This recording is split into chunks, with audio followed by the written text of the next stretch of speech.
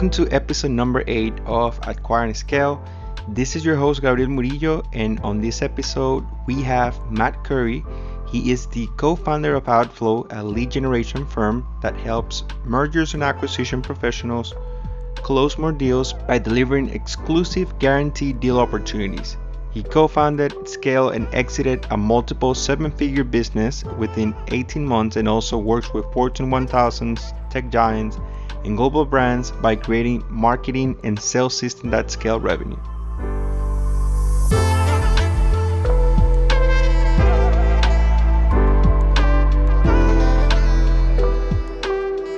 Hey Matt, welcome to the show. Hey, thanks man. Happy to be here. Excited. Yes, man, this is going to be fun. We were just chatting briefly about a couple things that we have in common. We're going to be talking about buying and selling businesses. So I'm excited to chat about your journey and also what is it that you guys are working on right now. So if you want to go ahead and share what is it that you are working with Outflow. And of course, we definitely want to talk about your journey on selling your past business. Yeah, right now. So I'm a co-founder of a company called Outflow. And what we specialize in is helping mergers and acquisition professionals close more deals by us getting more meetings and appointments with their ideal prospects. So that includes investment banks or private equity shops primarily. So if it's investment banks, if they're looking for sell side or buy side clients, we go out and find those clients that are looking to either sell their business or looking to acquire a business, and we bring those to the table for the investment banks. Or private equity side, obviously they're looking for acquisition targets, and so we go find those off-market exclusive acquisition targets for them and bring those opportunities to the table. So it's something that me and my co-founder have been really passionate about, and that's the drum we're beating lately, and it's been exciting and fun.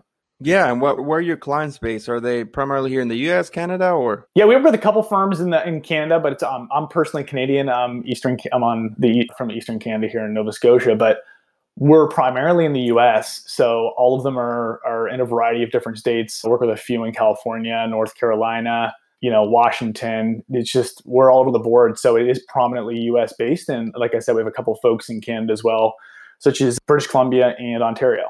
So why Outflow? Why do you guys decided to create the company and the service? Good question. So it's been something that me and my co-founder, we actually started the business with another gentleman back a while ago as a generalist lead generation company. And one thing me and my co-founder are really, really good at is booking.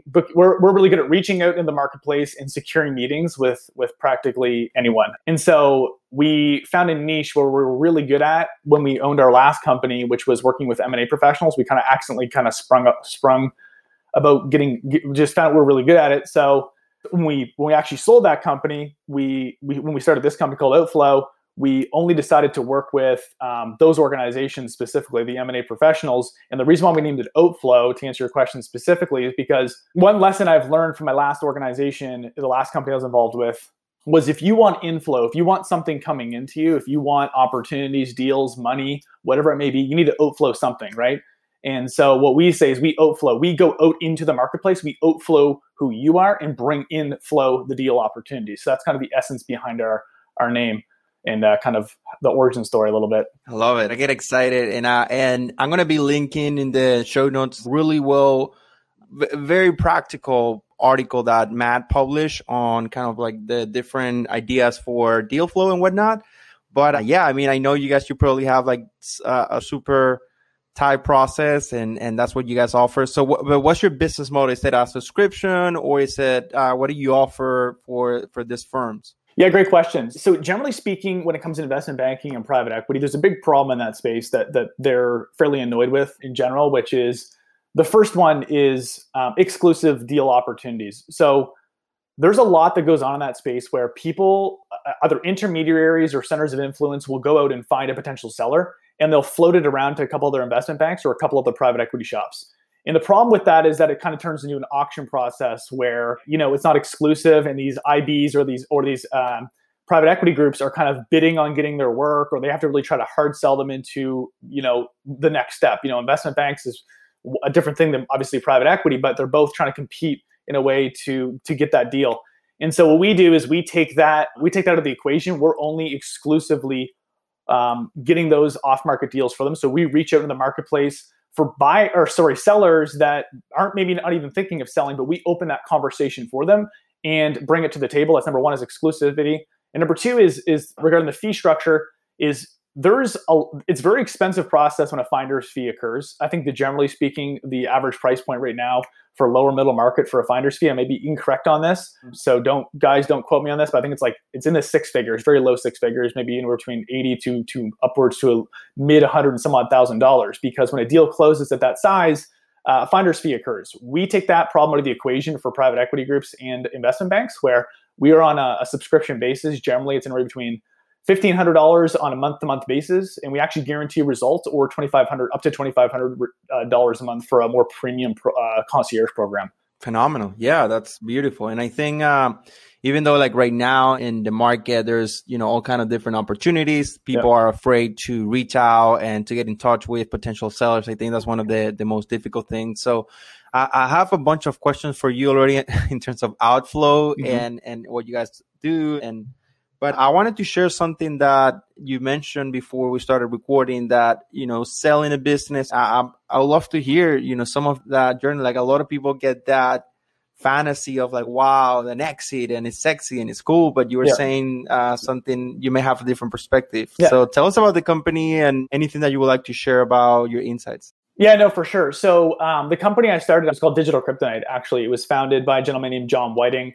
And then myself, Matt Curry, and Jason Dodd, based in Boise, we got involved on an equity side. So we were co-founders with John on that. And we were a B2B lead generation company. So we specialized in a variety of, we actually weren't a specialist. We're more of a generalist. And we scaled that fairly quickly. We work with a wide variety of sales reps, individual sales reps, all the way to larger enterprise SaaS companies, if you will. And it was always business to business. And so we grew that fairly rapidly in the first year. We got up to 7 figures in our first year, within our first 12 months, even probably under that. I think in the first 10 months, we got to our 7-figure mark. And then around month 18, even earlier, we had a run rate of multiple 7 figures. And so during that period of time, we were working with a group in Los Angeles who actually acquired us. And they had a model where they had a revenue share model that went on for their clients. So they would service their clients and they would take a piece of the client's revenue, and they were using us as the business to generate leads for their clients. And so it was a very smart strategy they had, which was, rather than just paying these guys, why don't we just buy the talent in-house, right? Why don't we just bring it in-house? Why don't we buy our vendors, if you will? So super, super smart idea. So around month 18, like I said, it was actually at a nice transition point where our CEO at the time was focused on potentially moving in a different direction anyway. And Jason and I we were all kind of figuring out, how do we shuffle the equity around? Do we want to kind of have someone else head up the direct the company, and we kind of shuffle things around? And these guys actually reached out to us at a nice time. And their goal was obviously to bring us in-house. And in hindsight, looking back, what's funny is that we were really excited. We're like, here we go, guys. We hustled. We got to we had fast growth. We had a lot of challenges as well. I'm not going to hide that whatsoever. I think a lot of people flash especially you see a lot of these internet marketing gurus like, hey, 7-figure business, blah, blah, blah. When maybe they maybe only hit a month of $84,000 and they say, oh yeah, I'm on the 7-figure mark. We legit hit 7 figures, but here's the thing. We had some challenges as well, right? We had churn problems with our clients. We had a variety of different things that we were working on, and that caused a lot of challenges during the acquisition side, obviously in due diligence as well. I think there's a lot of things that we could have done better preparing for that acquisition, and I think that there's a lot of things that the buyer could have done better as well during the acquisition phases too. So we did eventually get acquired.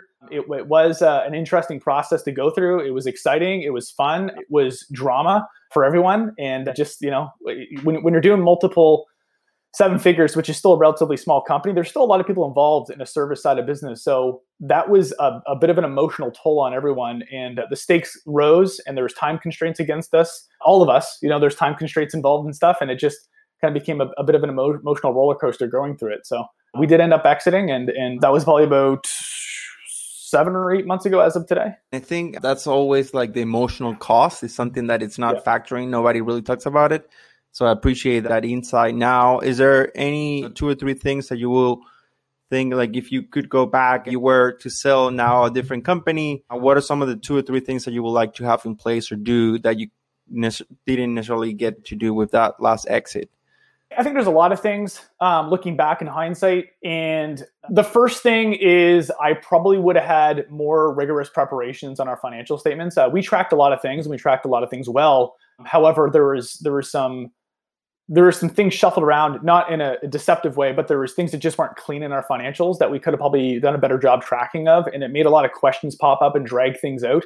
And when you're in the process of an acquisition or a merger of any sort, when you're constantly being questioned and asking for new information, and I understand and we all understood, but it always kind of feels like you're in an interrogation process, and it just drags things on and makes people anxious. So I think number one is know your numbers, have them prepared, make sure that you always know, like you have those set of financials ready, and make sure that you have your, trailing as far back as you possibly can, have them clean, have them concise, have things prepared as if you were going to sell to a private equity group. I'd say have certain metrics that they'd want to see. It's clear, it's clean. You know your numbers, I think, is really critical. On top of that, I probably would have prepared some kind of 12 or 24 month pro forma or a trend analysis of future assumptions with some kind of strong story behind on why that's going to be the case, just because they have their own reasons on why they want to buy. And I think you need to tailor your story and stuff to that, not to be manipulative, but you need to understand why they want to buy in order to maximize your exit value as well.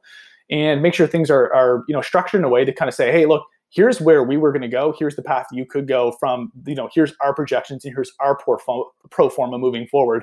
On top of that, I think we spent a lot of time as a company under due diligence of just answering a bunch of questions for this buyer.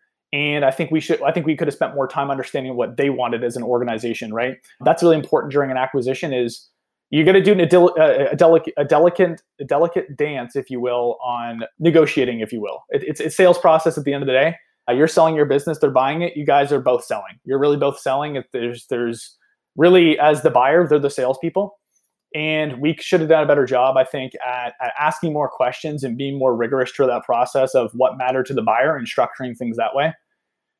And I just think on top of that, maybe this might not sound critical, but I think it is important. I think having a pitch deck of some sort of who your company is and kind of having a company overview is really important to people. It kind of gives the insight of who the organization is, what's your cultures, what's the story behind it, what's the vision, what's the traction, things like that. What are the unit economics, what's the critical path moving forward and stuff of what the plans are and things like that. And what have been the ups and downs and what constraints have you got over? So I think those are some things just as the seller that I would have done in hindsight. It's easy to say that, but looking back, that's some things that I think we could have prepared better to have a better structured exit, if you will. And in terms of after the exit, is there something that you think that you would like to prepare? Because I know after that, there's always a bunch of other emotions and 100%. A bunch of other thoughts. Yeah, I think so. The biggest thing I would definitely say is culture alignment is huge. The big problem with our exit was there was an unnecessary time constraint. We rushed through things, and they had unanswered questions, and we had unanswered questions, and we just all went ahead anyway. And even though we're both still relatively smaller companies, like I said, there's lots of people involved, right? When there's two service organizations pretty much there's no such thing as an acquisition, really. There is a merger because you're merging cultures together, right? And when you have a service-based business, there's a lot of people, and they're both service-based organizations. There's a lot of people, and you've got to be careful on what you're telling both the employees, stakeholders, equity, things like just equity and all that stuff. And when it's not ironed out well before some kind of integration of some sort, culture clash can destroy everything. Because at the end of the day, I believe great businesses are built by great people. And it's not great products. I think a great product is a critical component from that, but it comes from having great, unbelievable people. And when people are not, when they're emotional, and people are emotional anyway, but when there's unnecessary strife at times and stuff, and people are stressed and promises aren't being made or they're misinterpreted in a certain way, it causes things to go into chaos mode. So we've had a lot of culture problems during that acquisition and trying to get things shuffled around and figured out as well. Number two is I would also be careful of who buyers are, because you want to make sure that when you're being acquired, they actually understand your company. right? Like they understand who you guys are as an organization, and they have a proven track record as an organization themselves, or they understand it very deeply. They have deep domain expertise to take it to the next step, because things will fall apart. They will fall apart if whoever's absorbing that, there's a collision of culture, right? It's a collision, and something's going to take over something else. So whoever's taking over needs to be an experienced team and have that vision and understanding of how do we shift. And leadership is absolutely critical at that point, is look into the leadership. Who's buying this? Who are these people? What's their track record? Let's look into things. Let's talk to references. Let's talk to their, you know what I mean? Like in due diligence, yes, you want the buyer to talk to your clients and have references, but I'm telling you, the buyer, you got to do just as much due diligence on them as well, I'd say, to make sure that's transitioned properly, because you want to take care of your people, and you want to make sure that if you're doing things right, you want to take care of your people, and you want to make sure that the baby you've built, your business, is going to, kind of live that legacy that you want it to, or at least see it kind of move into a direction that's positive. Nobody really wants to talk about this, because it's, especially not the brokers or not even the sellers, it's not necessarily beneficial. And it's fair to say that, yes, the buyers may be having, there's the feeling like, oh my gosh, we got to please the buyer because we want to go through the deal. But at the same time, like you're saying, it's totally fair. And I think the industry will evolve into a place, especially not the private equity industry, but more in the internet acquisitions. Mm-hmm. And I would love to ask you about that as well, because you're saying that you're working with investment banking, private equity, mm-hmm. but now there's this small world, mm-hmm. online acquisitions. They're typically smaller deals where, they're 7-figure businesses, but we're talking about profit or STE in terms of $100,000 a year to $1 million. Those are smaller deals that private equity don't necessarily want to invest in that. And of course, there are different players and there's different people involved. But I'm curious to know if that's an industry that you guys still personally or as a company wanting to engage with. I mean, like, since we're primarily, we work with business brokers as well. We work with business brokers, investment banks, and private equity. And they're all operating at different levels, right? And so we do work with business brokers. They are dealing with smaller organizations, like you mentioned, that are kind of doing that $100,000 in seller discretionary earnings. And then when you kind of get up, which is basically, like you said, it's just profit. And then when you get up into more of the investment banks, which are dealing more in the lower middle market, which is around that $2 million in revenue to $50 million, or more for the $5 to $50 million range of revenue. That's where we like to play, just because it makes more sense in a perspective of the price point for our service. It's they don't need as much volume to get deals done as well. So with a business broker, they might need to kiss more frogs when we generate deal opportunities for them to actually have something close.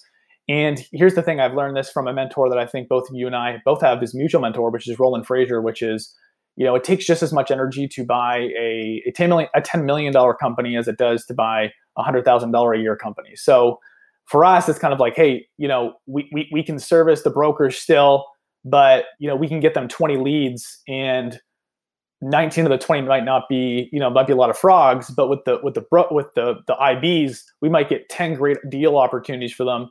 And if one of them is really good, then that's totally worth it for them. The unit economics for our service makes sense for them. So we like to kind of operate in that lower middle market of the 5 million, or like we'll kind of play in the early like $2 million a year in revenue mark up to the 50 million. We do have some bigger players that are looking to go all the way up to $1 billion in enterprise value, and kind of up in those bigger tranches, if you will. But the private equity also same thing. It's easy to work with those guys as well, because hey, we're reaching out on behalf of them to buy a business. So when someone is the direct person reaching out to buy you, makes the process very easy. And we're working with a variety of different groups in there. There's a lot of fragmentation in a few different industries. One specifically is healthcare. And there's a lot of different healthcare private equity groups we work with, and a variety of different sleeves and verticals. So for example, ophthalmology or dental, if you will. And we are reaching out to private dental practices that have multi-location. We've even did a roll-up strategy for a few of them and helped them open new territories in different states. So these are relatively small businesses, right? Some dental offices can only at capacity run $500K to $1 million a year, which will only get you to that $100,000 or $200,000 a year in seller discretionary earnings. So we do operate in that space, but with the private equity, they're looking for a bigger play, right? They're looking to go in. They might have a platform buy, where they'll buy one or two or maybe one practice that has 3 locations, and then look to deploy a roll-up strategy within that geographic location, and then generally sell that to another acquisition group or another private equity shop, which we will get them in contact with as well as part of our strategy. So when it comes to that industry that you mentioned, that range, or what do we call it? You said that lower middle market. What would it be below that? Like, so the 100K to $1 million, what would it be? Yeah. I know the business brokers call it Main Street. I just call it small business, right? It's, I guess it's just a small business. So just understanding the size of it, and business brokers don't play in the lower middle market. They play on Main Street, right? I don't say that disparagingly. It's just the terminology that they like to use. So it's businesses that are doing early 7 figures or multiple 6 figures, and those are those can be great companies. They have some of them are tapping into trending markets and stuff. They have nice traction, and they're good opportunities as well. Some of the high growth startups in that space are not cash flowing whatsoever, and it's just kind of a bit ridiculous. I see a lot of it going on where there's these companies doing $200,000 to $300,000 a year, and they've raised a ton of capital. And I get it; they have a lot of great growth potential with a great revenue runway of potential where they could grow to. But it's just they're negative. Their cash flow is completely upside down. They're flowing 2 or 3 times X cash flow out than they are coming in, and it's those are not the kind of people that we're reaching out to. Not that there's anything wrong with it; it's just a different space. But we do work with, in some of those spaces, larger organizations that might be negative cash flow, such as biotech companies that have a lot of cash outflow due to different research studies and getting FDA approvals, HIPAA, and all this stuff that does their cash pits, right?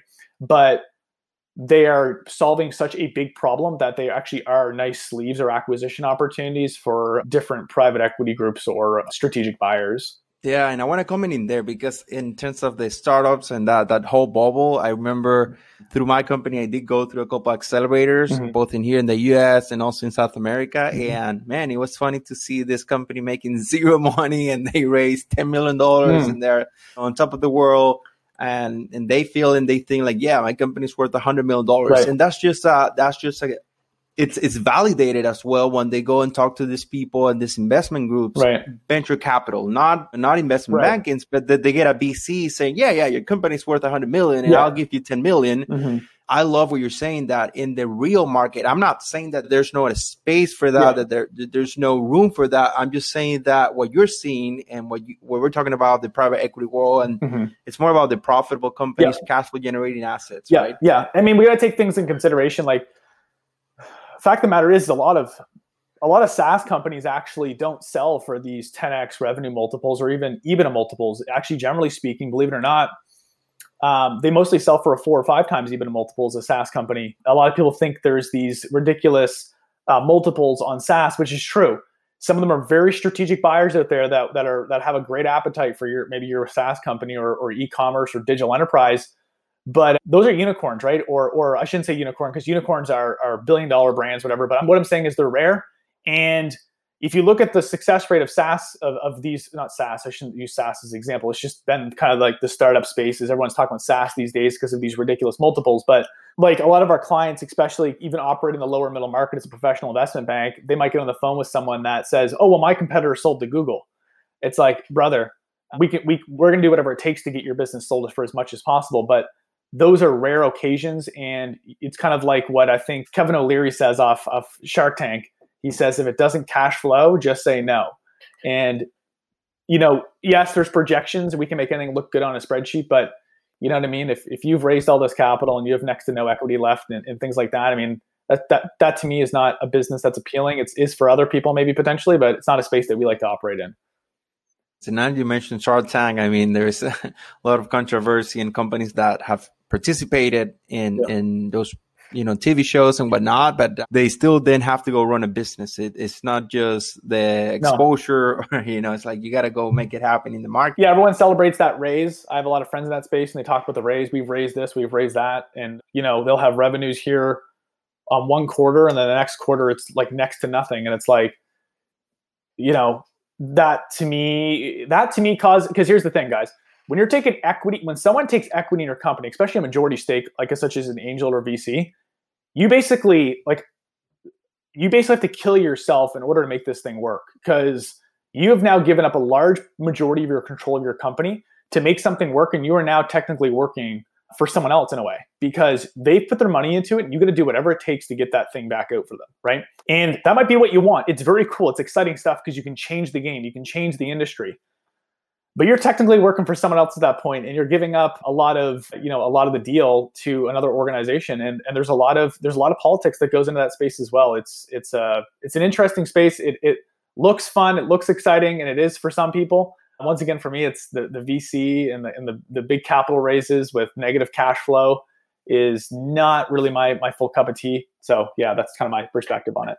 There's something to learn from these people, from the VC, from the angels and the accelerators. What I love about them, like, of course, we're talking about outflow, but something that I noticed that is very powerful from their positioning is that they do have a way to not only create that outflow you're talking about, but also creating that sensation like, oh, I have to apply to an accelerator. So people are kind of like begging the VC for an opportunity to pitch and raise capital, where in terms of like these companies that want to acquire other people, they have to go and almost beg the other people and say, hey, can I talk to you? So I do think it's interesting the way that they position that stuff. And I wanted to ask you, what do you think is working in terms of outreach? So again, I'm going to be making these links in the show notes. So Outflow, and make sure that if anybody want to talk to Matt about what they do and the offers that they provide, definitely reach out to him. But yeah, kind of like what's working, what's not working in terms of outreach when it comes to buying and selling.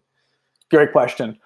First and foremost is you got to understand exactly who you want to get in front of. The targeting is critical. That's the first and foremost, is who would buy my business, or who do I need to raise capital from, and understand exactly who those people are, or who do I want to buy, right? So whether it's buy side or sell side, doesn't matter. If you're trying to sell something to someone or buy something from someone, you got to understand specifically who that ideal target is and who that prospect is. So if I'm just going to use a traditional business, let's say I'm a dental practice and I want to exit, there's lots of opportunities out there. But if you want to sell for the maximum value, then you kind of look at the marketplace, and there's a lot of different buyers out there, but one might be a private equity group. And you got to look for private equity groups that have interest in buying companies in the dental space specifically. So why not develop a targeted list of dental acquisition groups, or in other words, dental service organizations is what they're generally called, or private equity groups that have sleeves of healthcare acquisitions, and reach out to them directly. And when you reach out, that's the second thing, is the messaging. And it's how you position yourself to those individuals. And that's what we're good at. So we're really good at positioning people in a way that comes across as high status. You're not needy. You have a unicorn. You have something that's special, and you have leverage walking into a conversation of, hey, look, this is who we are. This is what we got. Do you want to have a conversation? And coming in versus coming from a place of, we need this. We want to talk to you. Please get on the phone with us. Boo, boo, I'm crying. I need money, or I want to sell. So it's all about how you frame and position yourself. And then lastly, the critical part is you need to start filling your pipeline. You need to start reaching out. You need to start doing a lot. You need consistency plus volume, right? You need to start reaching out to contacts. You need to run good process. You need to get people into the top of your pipeline and have transition points on filtering people out. And so you got to be clear inside that outreach as well, what are your expectations on the call? Who are you? What are your expectations? Hey, if you're looking for groups like ours, here's some context. Give them some brain crack inside the message as well. That's one thing we do, is at the end of the day, we put economics inside of our messages too, to kind of get that interest of that prospect, whether it's a buyer or a seller, and get you in front of them in a way that you're positioned as more of a prize versus someone that's needy walking into a conversation. And I understand that from the person that is willing to sell. What about the people that are willing to buy? I know the private equity is the whole position, it's there, but have you worked with any family offices or private investors that are trying to build their own deal flow? Yeah. Or will you work with somebody like that? Like a buyer trying to acquire okay. So what I would do, once again, I would come from a place of a social connection where you say, hey, look, this is who we are. We're looking, this is what we do. We either invest, or we take companies public like yours, or invest or buy businesses like yours. Your company came up in research, was really impressed with these things. I'm curious, have you ever considered X, Y, and Z? Or have you ever considered a capital raise or potential exit or whatever it is? The reason why is because this is what we do, and then put it in whatever it is. If open to it, happy to run a couple ideas by you. Would you open to a brief call? Does next Thursday work or does next Tuesday work? Thanks, Gabriel or Bob or whoever, and do it that way. Because you got to come from a place of social connection. You're not needy saying, hey, I want to buy you. You got to come on across like kind of like a push pull, like, hey, just curious, have you ever considered this? This is what we do. This is how this is kind of our initiatives as an organization. Here's some things. Hey, if you're open to it, happy to jump on a call, share a couple ideas with you on what we're looking for, and see if it makes sense to continue the conversation type thing. So it comes down to that targeting as well. You can filter people out inside the messaging too. So number one, you got to make sure you have a strong database and a strong target audience. So you don't want a bunch of tire kickers. Good. Be serious in your messaging and make sure you have the right target market. So if you're looking for dental practices that are doing some kind of amount of revenue, make sure you're not getting these little tiny dental practices inside of your database. Number two, make sure your message articulates what you're looking for without being over wordy, giving too much too soon, and just kind of that push-pull pattern that kind of creates that tension and desire and novelty for them to want to have a conversation with you. And then lastly is kind of running them on a day-to-day basis and getting that deal flow pipeline developed that way and just refining things as you go, right? You're going to find little nuances that might not work. Like, hey, actually, I don't like these kinds of companies. Like, for example, I'm working with an investment bank or actually, I'll stay on buyers. So I'm working with a private equity group, for example. They wanted to pivot the size of the dental practices they want to go after. So we just cleaned up the list a little bit. So finding where those chokeholds and bottlenecks are, because that never ends, no matter what it is, right? Your marketing will always have bottlenecks. Your sales will always have bottlenecks. Your fulfillment will always have a bottleneck. It's just constraints pop up along the way, and you have to adjust them as you go. So it's just making sure that you're constantly identifying what those bottlenecks are and then ironing them out as you go. It sounds very simple, guys, but it's probably not that easy. Right. And that's why I think what you guys offer the service, because everything that Matt just explained right now is kind of like step by step. Like literally, if you go and follow this thing and you apply and test it and refine it and tweak it, you will get results. But Outflow definitely as a service provider, it's actually taking a whole lot more work. What do you think it's kind of like the main things that people will benefit from working with you guys instead of trying to do this on their own? It's really keeping an eye on it. So this is a living, breathing organism that's reaching out to real people consistently. You know what I'm saying? So it's making sure you're following good process. Like you said, there's three key components, which is, who are you going after? What are you going to say to them? And then how are you going to run that process on a day-to-day basis? You can construct all that on your own, right? You can do all that on your own, and anyone can do pretty much anything they want. It's just a matter of orchestrating the process and executing it on a daily basis and monitoring those critical drivers and KPIs. So working with us, I guess it's funny because we're looking at opening up potentially an actual product for our clients where we're saying, hey, if you want, we can actually take what we do and we're going to package it up. We're going to find and train a deal origination team and implant them into your organization for pennies on the dollar. And we'll actually unpack everything we're doing and give it to you. And so far the feedback's been, that's good. But I love the hand-holding that you guys are doing. I love that I can hand it off to you and you just take care of it. Like I come with an idea. Like one guy's like, hey, look, I want to buy Facebook groups. Like I got a call from an investment bank because they had a client that wants to buy Facebook groups as one of their part of their acquisition process because it's a channel for them basically. So he would just call me up and said, hey, can you get these Facebook groups? Can you go research and find them? And so him just making a quick phone call to me and me going, yep, send me over details what you're looking for. We'll go get it handled. They like that. They can just hand it off. You come up with the vision. And then we as the technical experts can apply our strategy or vision as well with you and then execute it and implement it and get the result for you. So it's all about, you can do this on your own if you want. It's just a matter of what's worth your time. Is it worth that you go figure it out and execute on it and run good process and figure out the nuances of what you've been doing? Or do you want to find a group that you can trust and that you like the deal, the pricing and the economics make sense, and the output that you get from them is good, and you get to focus on what you want to focus on, which is getting on the phone with your target audience and closing deals. And it's not only the systems and the process. It's like you're saying, it's the data and the knowledge that you guys have developed for years with your own processes and right. Even different companies, like your whole career, learning, understanding sales, psychology, messaging, and then putting the system. Yeah, it's critical, right. But yeah, so it makes total sense. It reminds me of different similar services, like in the podcast industry, like our company was a podcast production company. So there are companies trying to offer that service where, hey, we'll get you guests to your show, like high quality guests. And people think like, oh, it's just sending an email. It's not. It's way more No, complicated than that, I call it ground game. So you got to run good ground game. And ground game is not easy. It's a lot of work, a lot of labor. There's a lot of moving parts. There's second order consequences too, right? So if you do X and X doesn't fulfill, what's the Y consequence as well? X doesn't just drop out, it affects Y as well. So you got to figure out, what's the second order consequences of me doing this? Sure, I'll save some money, but what's it costing me to not have someone else do it and handle it as well?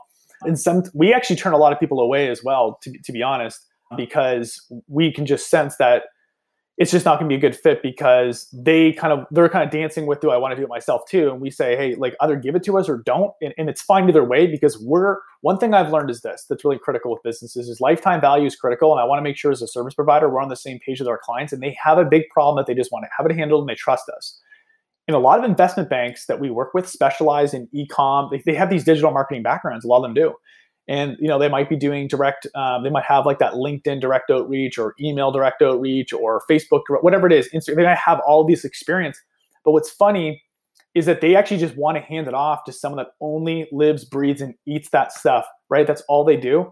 And, they're sending more stuff our way too. Like they want to send us their email marketing copy. They want to send us their research that their associates are 100% dedicated to do, but they want to flip it to us to look it over and give insight as well. Because at the end of the day, it's all we do. And we're bringing in different ideas from the industries that we've personally worked with in our company. We've worked with 61 different industries. So we work with over 500 different companies across 61 different industries. And on top of that, we're working with a lot of different investment banks and private equity. And we can share different things that other people are doing to find new deals or source deals or how to position things and frame things. Because the framing is, we send out very simple outreach assets for our clients. When they see it, they're like, that's very simple, but how it's articulated is what's so beautiful. And that's what's important too, is how do you play that game, right?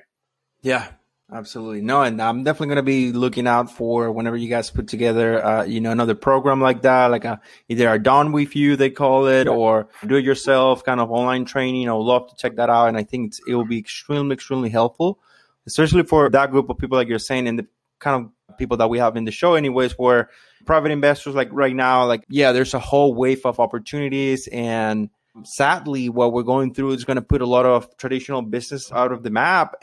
But for e-commerce business, it's quite the opposite, right? Yeah. And some of these business owners, they are not necessarily ready to scale, and they may want to just take an opportunity and sell if that's what it's presented to them, right? Yeah, 100%. So now just switching gears in here, and in terms of what you guys have worked on, so you guys develop the systems and you guys have proven that. What do you think it's the future? So 3-5 years from now, what would you like to do with Outflow? Is that scaling that to working with certain kind of companies, or what do you think is the future of Outflow?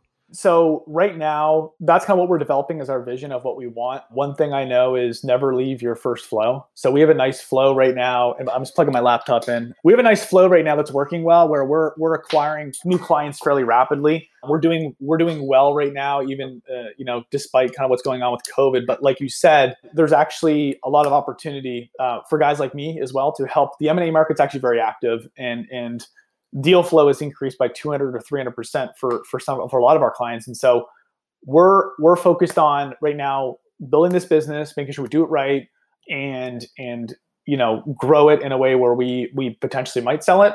We might look at also doing our own deals. And so that's kind of what we're looking at. We have different vendors we might acquire, different vendors, everything from different service providers or agency providers, or even acquiring different talent in-house that can provide a symbiotic service to what we do. We have some different ideas there. There might be direct competitors that we might want to buy in that specialize in different verticals as well. I have a lot of contacts in that space that kind of mend well symbiotically, like a little nice edge to what we do. So that's kind of our plan too. I mean, we know to get in front of deals. That's the good news. And we know how to talk deal to people. We know what to look for after just kind of being in this space and having access to such a robust Rolodex as well, right? It's kind of nice that I'm talking to private equity buyers and investment banks as well. And they kind of it's kind of nice getting a phone call from a guy on Wall Street saying, hey, Matt, blah, blah, blah, blah. And I'm like, it's kind of cool that I have all this access to this Rolodex of people where I can not only do that, but I can flip deal flow around as well. One investment bank introduced them to a private equity group. Those two can chat, right? And I get nothing in return, but what I do get in return is the value that I connected those two, and kind of being that staple of kind of that linchpin for people and just providing value to the marketplace. So there's so much opportunity out there. And I think what's important is, like you said, have a focus. And right now our focus is just doing outflow, but we might look at other acquisition opportunities in providing some kind of bolt-on deals and stuff, or potentially even get involved in some of them into some capacity as well. So me and my business partner are capitalists through and through. We love business and we love money. I'll be honest, we freaking love it. And we love business in general. We like entrepreneurship. I love the game. I love the hustle. And so I'm an opportunist, right? I'll when something comes up and it seems like it makes sense according to what our vision is, or it kind of opens another vision lane that we think makes sense, we'll explore it. And like, I think like what you have right there, what you describe, it's kind of like a superpower where you guys are able to generate demand and also acquire clients. So I see a correlation between, that the ability to generate clients on demand, which is what basically you guys do, right? Yeah. And, the combination between acquiring clients on demand and like scaling a business, like you have that power and that's it. Well, it's funny because like when I was, because I've bought and sold a business to kind of start things off my entrepreneur career. And I remember for a while, I've clicked with marketing. And along the journey, I've always been trying to figure out kind of what's the one superpower I want to cling on to. And I kind of was getting sidelined by looking at these guys in finance and stuff and thought that was like, oh, if I just learn that, then blah, blah, blah. And I'm not saying there's anything wrong with it. You got to find your X factor and kind of layer it on top of things. So maybe your X factor is finance, but you're also pretty okay at sales. But if you merge those two together, you become like a super monster within a space. And one thing I've always been good at is getting people's attention. I'm good at getting people's attention in some way. And I've kind of always found this groove where I could reach out to celebrities or marketing gurus and get them on the phone or get them to send me an email back or write a whole newsletter about me. And I kind of started finding and hedging into that groove of, hey, I'm pretty good at this outreach thing. And I realized over time from talking to people, like, hey, the top guy, like, for example, I started talking to investment banks and stuff saying, hey, what are your managing partners? What's their, like, what makes them the managing partners? And they said, dude, they know how to make it rain. I was like, what do you mean? They're like, yeah, they know how to make it rain leads. Like they know how to bring in deal opportunities. So there's a saying one of my mentors said one day, and it just clicked. And I was like, you know what? Hedge down this path, go for it. Which is he who can make it rain controls the game. If you can make it rain, you control the game. I've seen businesses literally fall apart, or the person, they cannot fire the person because they are so good at bringing in deal flow. I mean, they can't fire the best sales guy. They can't fire that guy that's bringing in all these opportunities, whether it's from his Rolodex or for something else. So that's not to brag on me. What I'm saying is I think it's a skill set everyone should look at to some capacity or another, or at the very least understand it, or get people on your team that's good at it and develop a system around it, because your business will live or die off leads. And I know the saying is it lives or dies off cash. Yes, it's true. How do you get cash? By closing sales, whether that's raising capital or selling a product or a service. How do you get that? By getting a conversation or an opportunity started. So I would sincerely look at, especially when you're trying to grow your business to the first $1 million or 10 million, is looking at having a strong distribution channel where you could develop lead flow and have that strong lead flow that you have a modality to convert them. And so it all starts that very top of that value chain of getting inflow coming in by having some kind of outflow or distribution channel. So I think it's a critical skill to understand or develop for any kind of entrepreneur in the marketplace at all, whether it's online, offline, doesn't matter. I think you need to learn how to knock on a cold door and generate that deal flow. That's phenomenal. And that makes me think what you're saying. It's a lot of people talk about the unique ability. We're not going to get into that, but I know it's really powerful when you define like what's your unique ability. And I personally, to be honest, have struggled with that question. Right. I think like I'm still exploring and learning, but I love what you just said, which I noticed even in my own journey, that when you combine two things, that's it. So for you guys listening, do not struggle with just one thing. Perhaps it's a combination. Right. It's either, tap into industry or two business models or two skills and abilities or connecting to different worlds. So man, that's fascinating. So I think to wrap up here, what's the best place for people to contact you? I think the best place is probably LinkedIn, or you can shoot me an email. So you can find me on LinkedIn. I think it's Matt Currie or Matthew Currie. I think it's just Matt Currie. So MATT, and then it's CURRIE. There's no Y, it's IE. So CURRIE. Hit me up on LinkedIn, add me, connect there. That's probably the best place to hit me up. I'm not really active that much on Instagram. I go on it to be there, but mostly LinkedIn's the best place to hit me up and connect with me, shoot me a message. And I'm always looking to have good conversations with great people. So that's the best place to reach me. Sounds great. Anything else that you would like to share with people trying to acquire and build their own Outflow? And yeah, I love the Outflow, man. I got to tell, I keep thinking about that. It's phenomenal. Thanks, dude. I mean, hey, look, whether you're trying to build a team in-house or you're considering maybe outsourcing it, let's have a conversation. Hit me up on LinkedIn or shoot me out an email. My email is actually going to change. So we're changing our website to outflow.capital. Right now it's outflow.agency. So you can reach me at matt@outflow.agency or matt@outflow.capital. At the very least, I'll always be on LinkedIn, guys. So hit me up on LinkedIn. So if you're looking for new deals, you want to either bring it in-house and build it out, we might be able to help you. Or if you want to outsource it, hit me up as well. We can have a conversation. Fantastic, man. Thank you so much for your time. I really appreciate your knowledge and your experience. So thank you so much. Yeah, likewise, man. Awesome being here. Had fun. All right, this is it for this episode, and we'll talk next week. Cool.